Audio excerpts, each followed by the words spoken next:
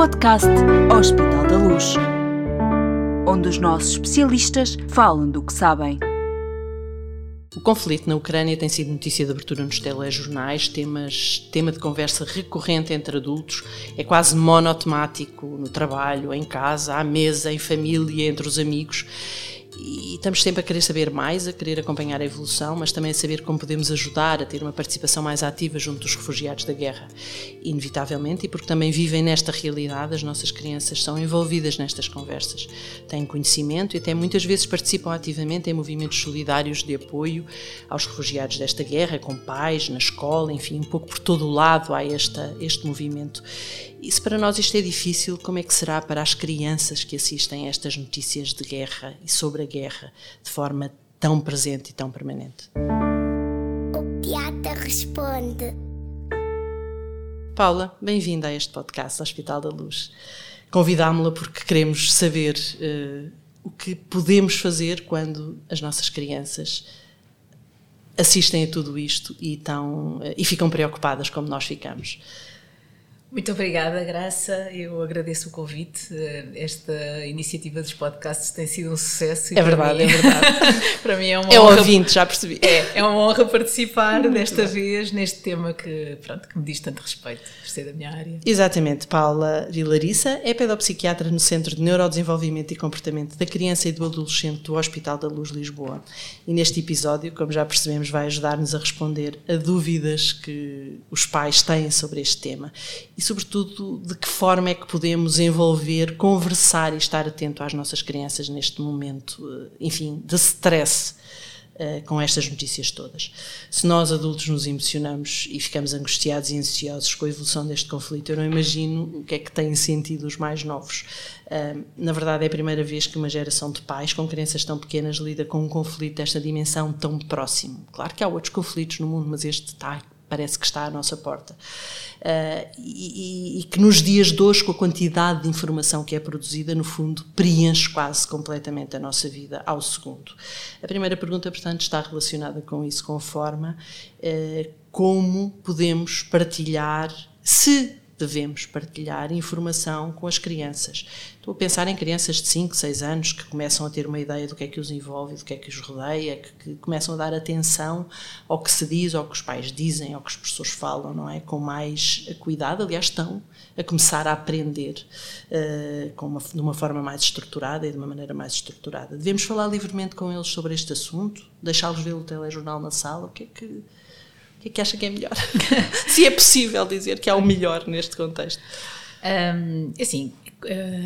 Há sempre, e se calhar depois também podemos daqui a pouco falar um bocadinho sobre isso, há sempre uma possibilidade de aproveitar mesmo os temas mais difíceis para finalidades positivas, não é? E portanto, em última análise, até podemos aproveitar este tema para educar as crianças para a cidadania, para o respeito, para a luta pela paz. É verdade. Sim, portanto é uma forma de abordar a questão.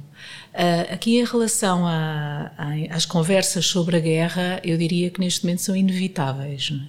As crianças estão continuamente expostas a conteúdos sobre a guerra, em todos os contextos, as famílias, na escola, na sociedade civil, e portanto não há como não falar. Mas nós não nos podemos esquecer que não saímos ainda, mas enfim, do ponto de vista, nesta perspectiva da informação que nos assalta e que nos invade, estamos a sair de uma pandemia que já foi pesada para todos nós, sim, inclusive para as crianças, nesta perspectiva da notícia que enchia, sim, as conversas, sim, e enchia os noticiários, não é? A televisão. A Graça há bocadinho usou uma palavra que me parece que é a palavra-chave aqui, que é o stress.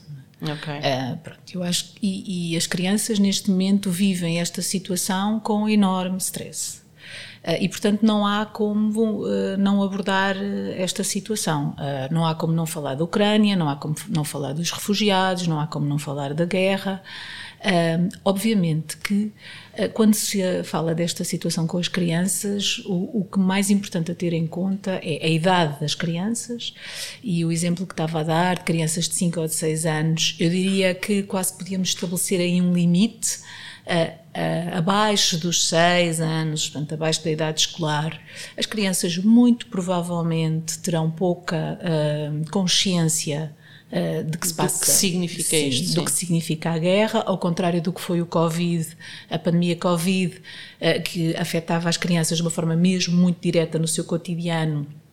Neste caso, no caso da guerra na Ucrânia, isso pode não acontecer e, portanto, nesse caso, entre crianças muito pequenas que não tenham grande consciência do que se passa, também não me parece adequado que sejam os pais a trazer esse tema. Certo.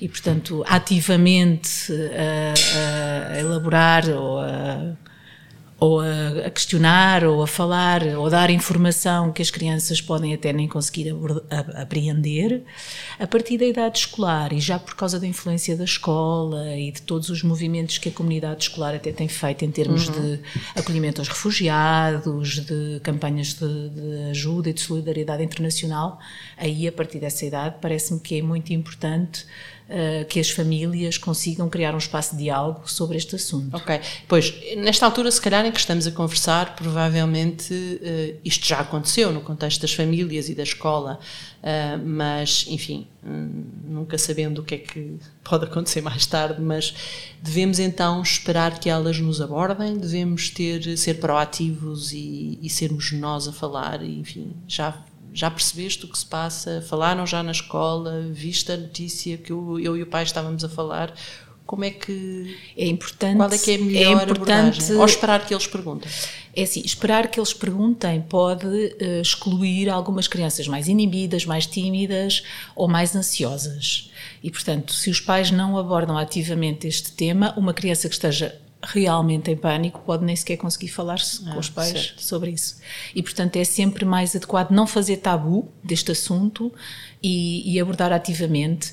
A estratégia mais adequada é sempre perguntar o que é que eles já sabem, não é? Até porque nesta altura já há muita informação a circular, portanto os miúdos já têm uma ideia, seja ela qual for, do que se passa, e portanto o mais importante de facto é que os pais percebam o que é que os filhos sabem, o que é que os filhos sentem, que dúvidas é que têm, que ideias é que têm acerca do que se passa, e portanto é mais importante neste momento ouvir do que propriamente falar.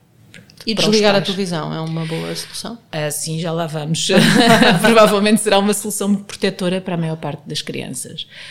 Neste caso, assim como uma primeira abordagem, eu diria que as famílias devem escolher um espaço o mais neutro possível, devem escolher uma abordagem o mais natural e com menos ansiedade possível e de uma forma descomplicada e tranquila, tentarem perceber o que é que os filhos sabem e como é que eles se posicionam. Certo. Pronto. Como é que, da sua experiência, enfim, em consulta inclusive, como é que percebe que as crianças estão a reagir a este tema? Eles falam, quase todos, portanto isto agora é o tema das consultas e de facto os miúdos falam sobre isto espontaneamente, a maior parte deles até nas consultas, e verbalizam os medos que têm, os medos que Portugal entre na guerra, os medos que a guerra que chega até cá, que haja uma terceira guerra mundial, que haja bombas nucleares, que fiquemos todos sem gasolina. Deus, sim. Que fiquemos todos sem gasolina. Que fiquemos todos sem gasolina, todos com frio, porque não conseguimos aquecer as casas, nem temos gás para cozinhar, enfim. Eu acho que às vezes... E percebe que isso é o que eles ouvem das notícias ou é o que se ouve dentro de casa ou na escola? Ou... Eu acho que é um bocadinho por todo o lado. Eu acho que é um bocadinho por todo o lado e a determinada altura já a informação circula de tal forma que é quase impossível saber de onde é que vêm as ideias. Por exemplo, tinha um miúdo outro dia na consulta, enfim, que estava a ser vítima de maus tratos, quase bullying por parte dos colegas, que o aterrorizavam com a ideia de que com ideias sobre a guerra, não é? Portanto andavam atrás deles. Sim, portanto, ou seja, isto já também passa por uma dinâmica que está tão integrada, tão interiorizada, e os miúdos apanham informação de tantas vias que dá para perceber se as brincadeiras deles entretanto mudaram também? Eu acredito que vão mudar, eu acredito que sim. Eu acredito que porque os miúdos naturalmente integram estas temáticas todas nas brincadeiras deles e fazem, apropriam-se, não é, das coisas, o que até nem seria mau, o que até seria bom, porque normalmente quando isso acontece significa que há algum grau de aceitação, de elaboração e de tranquilização. As crianças tranquilizam-se e compreendem o mundo e integram-se no mundo pela brincadeira, pelo jogo. Portanto, quando estes temas entram no jogo, no sentido do humor, no lúdico, significa que de alguma forma há uma elaboração. Não no bullying. Não no bullying. Não no bullying. Não, mas não deixa de ser interessante como rapidamente, estamos nisto há um mês, não é? Rapidamente, isto afeta de tal forma as dinâmicas das relações entre os pais e filhos e entre as próprias crianças nas escolas. Eu já vou retomar aqui o nosso tema, mas eu agora vou fazer uma pergunta que tem exclusivamente a ver com a minha formação e com a minha profissão. Eu sou jornalista e portanto, também olho para isto numa perspectiva de... Era pedagógico explicar aos meus colegas e aos jornalistas, de uma maneira geral, que esta quantidade massiva de informação tão monotemática tem o seu... Era muito importante. Pois, isso é outro podcast, então. Esperemos que haja alguns a ouvir. Sim, era muito importante, realmente. A tonalidade emocional tão intensa, a vivência, o colorido, a repetição diária constante das notícias. E sobretudo o tom dramático. O tom emocional, eu acho que é fortíssimo. Eu próprio outro dia tive a experiência, esta semana, de estar a conduzir na segunda circular a ouvir rádio e das tantas estar aflitíssima. Angustiada. Porque eu ouvia o jornalista dizer e estão a cair bombas e as pessoas estão a fugir e têm que ir para casa. E portanto uma coisa de uma intensidade tal que às tantas eu própria tive que pensar, não, espera, eu estou na segunda circular. Estou em Lisboa. Eu estou em Lisboa. E portanto as crianças, quando expostas a isto, não têm estes mecanismos de pensar, calma, a minha realidade é esta, há outras realidades, e portanto elas vivem, não têm estes mecanismos de defesa e portanto vivem de uma forma muito mais intensa todos estes conteúdos. É difícil para um miúdo de 7 anos separar uma coisa que se passa na Ucrânia do que se passa aqui. Para eles a distância não tem o mesmo significado que tem para um adulto e portanto a ideia de que há mísseis a voar, de que há casas a serem destruídas, a visão das valas comuns, enfim, todas estas coisas muito, as pessoas ensanguentadas, as mães com os filhos ao colo. Portanto, estas imagens são muito chocantes e de facto, apesar de ser importante a liberdade de informação e do acesso à informação, de facto é muito importante proteger quem não está preparado emocionalmente para receber esta informação, que neste caso são os miúdos. A escola também tem um papel para, não é na desmistificação das coisas, mas no enquadramento também não é na normalização, mas no enquadramento destas matérias. É importante também para os educadores escolares falar disto e como? Sim, aliás, na escola está-se sempre a falar de guerras, não é? Porque sim, a história humana, a história humana é feita de guerras e é feita de conflitos. É importante também e a escola eu acho que está a fazer um excelente papel. Do que eu me tenha percebido, está a fazer um excelente papel, um papel educativo e um papel tranquilizador. De facto, sempre existiu guerra, a história humana é feita de guerra, nenhuma guerra dura para sempre. A guerra é uma desgraça, ninguém a quer, temos que lutar pela paz, mas de facto faz parte da experiência humana, faz parte da natureza humana e portanto os professores eu acho que estão a ser bastante contentores e a enquadrar bastante bem o que é isto, não é? Este acontecimento do ponto de vista geopolítico, histórico e portanto também poder transmitir este sentimento, não é de normalidade não é uma palavra que não é adequada para esta situação, mas de facto há muitas outras guerras, não é? Uma forma de no fundo canalizar o stress destas situações nas crianças pode ser mobilizá-los positivamente, por exemplo, para ajudar, para participar em ações de solidariedade e lá está, é sempre ensinar cidadania é muito importante. Claro. E em particular, quando a perspectiva é ter um colega que vem deste conflito, de uma situação de conflito, um colega que não sabe falar a língua, que de repente chega porque teve que fugir da sua casa, ou porque é até de uma nacionalidade que nós neste momento estamos a ver como um agressor. É importante depois trabalhá-los também nesta perspectiva e canalizar este stress para alguma coisa positiva. Como fazer? O mais importante é, de facto, o mais tranquilizante para as crianças é, para já, assistir à tranquilidade e ao autocontrole dos pais. Pronto. Portanto, os adultos têm que dar o exemplo, têm que dar um exemplo de segurança, de proteção, de autocontrole e de calma. Okay. E depois, por outro lado, o segundo fator mais tranquilizante para as crianças é o sentimento de capacidade, de competência, de poder fazer qualquer coisa. O sentimento de incapacidade é altamente ansiogénico e desestruturante para qualquer pessoa. E, portanto, dar a ideia às crianças de que mesmo uma coisinha pequenina eles podem fazer, mesmo isso é altamente benéfico e altamente protetor. Quase como os desenhos dos arco-íris na pandemia. Tal e qual. E eu estava mesmo a pensar que às vezes há meninos que não podem fazer senão um desenho, um poema, um texto, uma carta aos senhores da guerra, uma coisa deste género, que às vezes um e-mail mandado para alguém. Portanto, às vezes, de facto, são coisas muito pequeninas, mas para quem as faz dá um sentimento de capacidade, de competência, de ação, que pode ser muito, muito tranquilizante. Quando vêm, agora vamos começar cada vez mais a receber os refugiados, né? Portanto, os refugiados de guerra, eu acho que os miúdos, tendo este conhecimento e tendo esta perspectiva um bocadinho de que têm esta ação de receber, acolher os refugiados, de combater também o estigma, porque também não vai ser fácil para estes meninos que vêm refugiados serem para sempre os refugiados os desgraçados, não é? Pronto. E, portanto, isso é um estigma horrível. Claro, não é? E depois, por outro lado, os miúdos que têm nacionalidades que neste momento, os russos, etc., que coitados, que estão cá, que não têm nada a ver com estes conflitos e que muitas vezes também são eles próprios alvo de discriminação e de estigmatização. E, portanto, esta situação de facto pode ser uma possibilidade, um exemplo educativo a muitos níveis.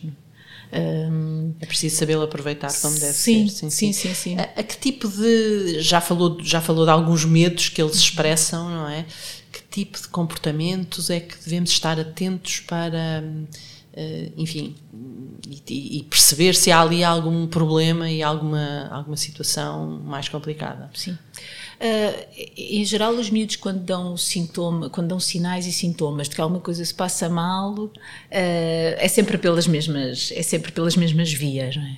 Os mais pequeninos somatizam frequentemente, aparecem com dores inespecíficas, dores de cabeça, dores de barriga, muitas vezes aparecem com insónias, pesadelos, pensamentos repetitivos ou conversas muito repetitivas e monotemáticas, e tudo isto aponta para quadros de ansiedade. Depois, os mais velhos muitas vezes aparecem com algumas alterações de comportamento, ou ficam mais isolados, ou ficam mais ansiosos e podem ter ataques de pânico, enfim. Portanto, em geral, nestas situações de vivências traumáticas, porque é disto que nós estamos a falar, não é? Portanto, este contexto pode ser vivido de uma forma normal ou pode ser vivido de uma forma traumática. E o que nós queremos evitar é que as crianças a vivam de uma forma traumática.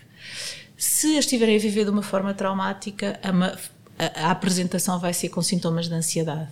E, portanto, é tudo o que tenha a ver com o nervosismo, com as preocupações, com as alterações somáticas, insónias, pesadelos, dificuldades de concentração, não querer ir à escola, isolamento. Nesse momento procuramos ajuda. Sim. Até porque numa situação destas, como é o caso da guerra, que se passa agora, as crianças que vão estar mais afetadas por este tema vão ser aquelas que já têm uma predisposição. Certo. Portanto, ou seja, são... No fundo, as crianças já são seguidas por si na sua consulta, por exemplo, ou miúdos que de alguma forma estejam a passar por alguma situação de stress, eles próprios, uma separação dos pais, o falecimento de alguém, de algum familiar, mudanças, bullying, portanto, ou outra situação qualquer já da sua própria vida e que esta questão da guerra vai ser um gatilho, vai desencadear aqui um agravamento de um quadro que possa já estar a decorrer.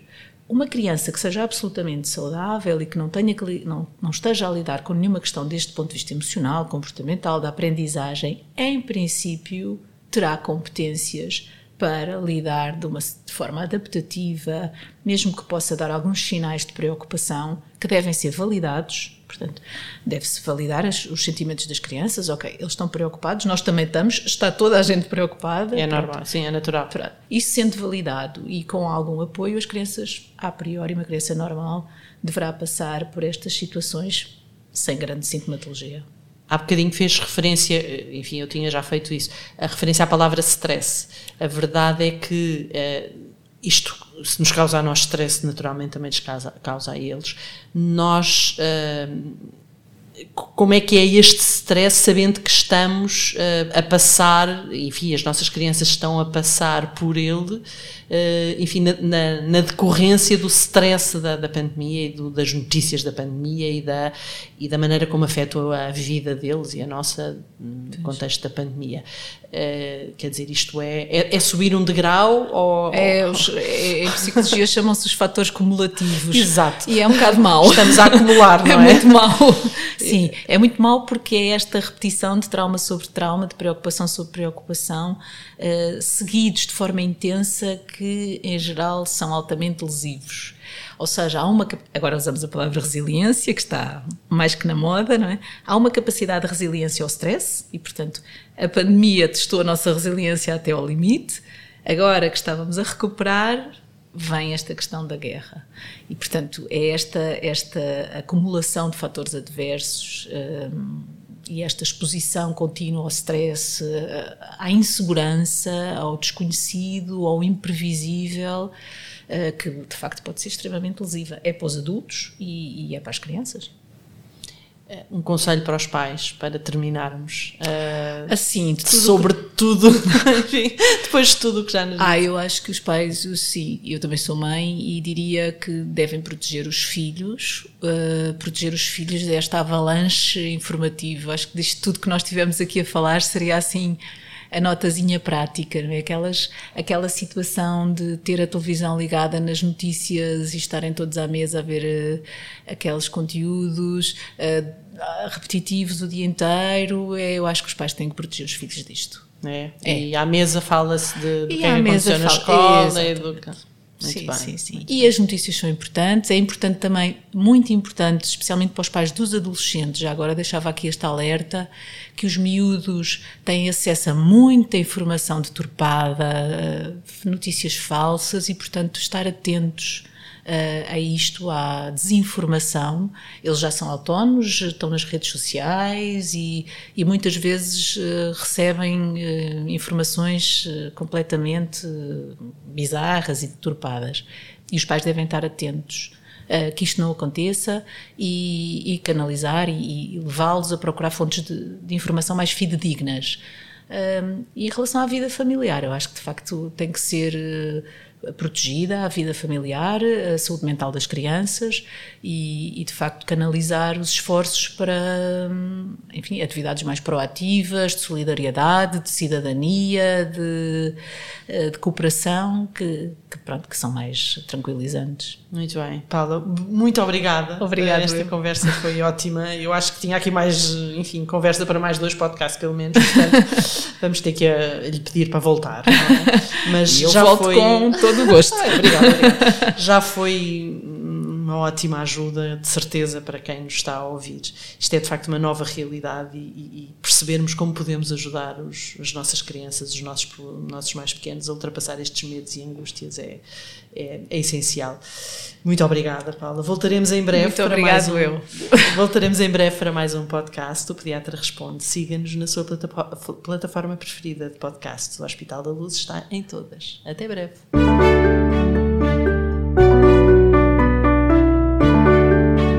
Podcast Hospital da Luz, onde os nossos especialistas falam do que sabem.